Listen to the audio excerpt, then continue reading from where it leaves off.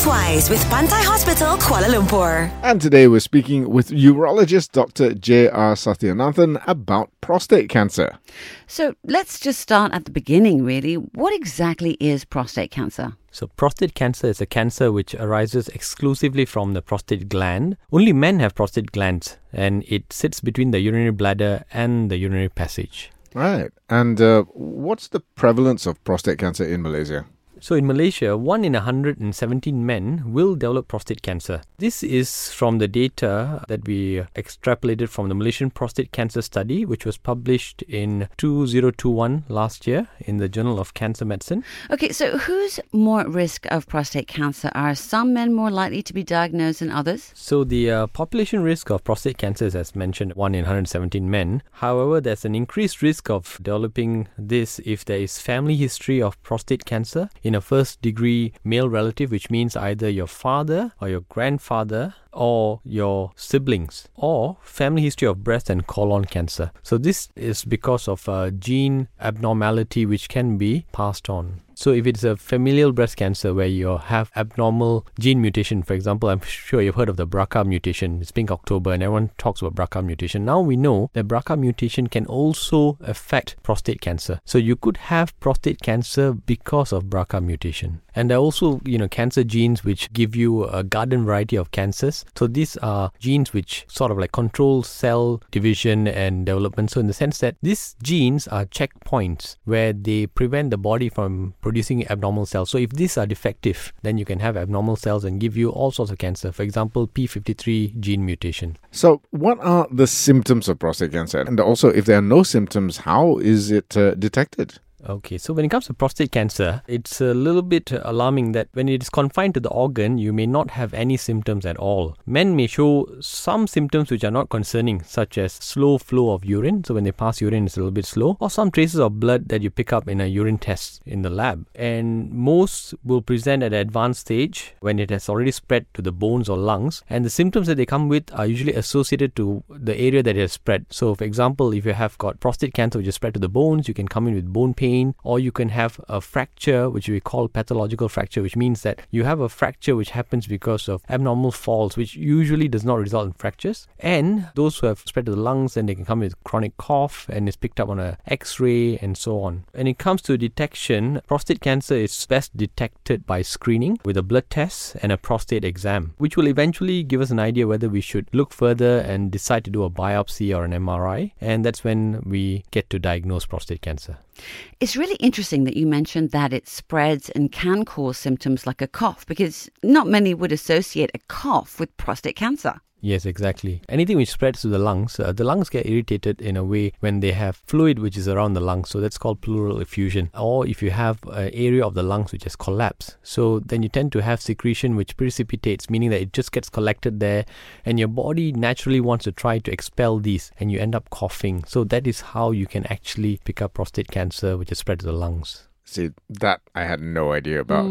Now, how curable is it? How is it being treated? Okay, so prostate cancer can be cured if it is detected early, when it is still localized within the prostate. So how do we generally treat them if it's localized? You have two options. One is an operation, which we call a radical prostatectomy. We will go in and remove the prostate, the seminal vesicle, and then we join your bladder to the urinary passage. So for some who are probably at adverse risk for an operation due to their heart condition or whatever other reason that there might be, then we can offer them radiotherapy. So radiotherapy seems to have a fairly good result in most selected men, and this would usually be delivered by the oncologist over a period of time.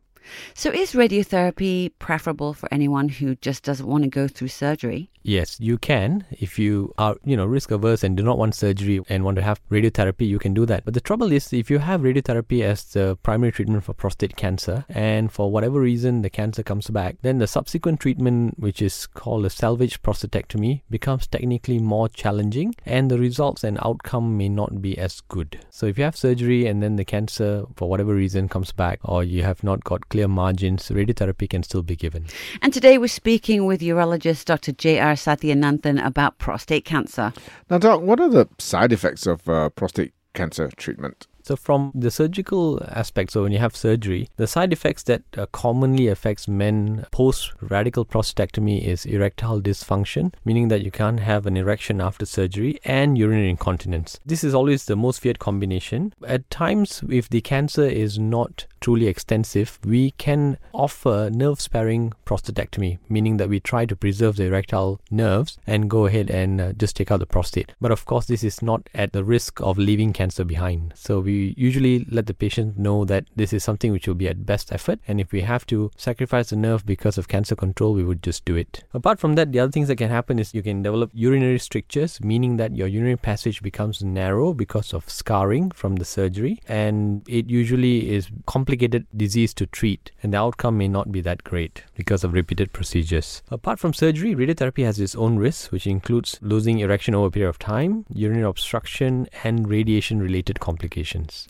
So what would those radiation-related complications manifest? The radiation-related complications can manifest as early or late. So when they are early, what you can have is skin excoriation, or you can get reaction to the skin, which is the area where the radiation is delivered, or you can have diarrhea, weight loss, vomiting, which are transient. So it usually goes away after treatment, and you have long-term side effects. The long-term side effects from radiotherapy can be a urinary stricture, one. Number two, you can get radiation cystitis, which means the bladder becomes abnormal and you can have blood in the urine, and you can have radiation proctitis. Similar to the cystitis, you can have blood through the rectum, and these are difficult to control.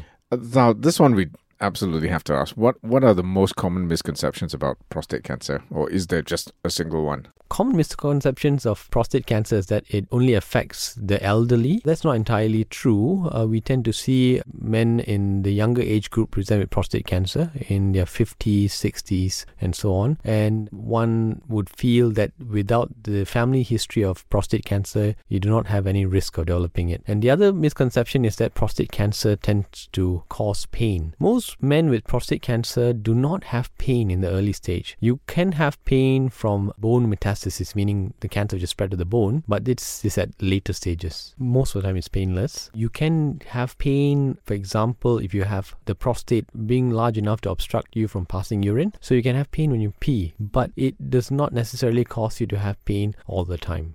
So what's your advice, Doc, to anyone who's listening in about prostate cancer? Okay, so the only advice I can give is be vigilant about the existence of prostate cancer and consult a urologist if there's any concern in your mind or if there's family history of prostate cancer. And we are moving towards a change in the paradigm. For example, if you look at Australia, right now, prostate cancer in 2022 has overtaken breast cancer as the highest number of cancers causing death in Australians. So we are heading towards that as well. So we'll come to a point where we'll see prostate cancer being the number one cancer in Malaysia. And prostate cancer screening is recommended in a select group of patients who present with urinary symptoms. Although there's no national guideline or worldwide guideline on who should be screened and who shouldn't be screened, we should always look into this as something we should undertake at some point. So, Doc, is there an ideal age to start screening? Not really. For men who do not have risk factors, meaning do not have family history of prostate cancer, we don't really have any set guidelines on when they should get screened. But most men in their 50s would probably get one PSA test done somewhere along the line. So this depends on what your national health guidelines say. We do not have any guidelines which say specifically when prostate cancer screening should be started. But if you have family history of prostate cancer, then you should get PSA testing, which is the blood test, at least 10 years before the age of the first detected male relative. Which means if you had a brother or a father who had prostate cancer at the age of 55, then you should start your screening at the age of 45. Okay.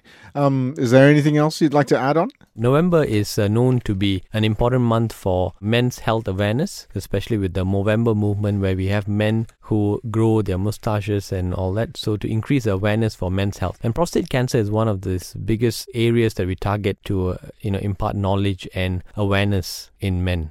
Well, thank you so much, Dr. Satya. We've been speaking to urologist Dr. J.R. Satyananthan about prostate cancer on our HealthWise special with Pantai Hospital, Kuala Lumpur. Screen to be sure. Together we find the cure.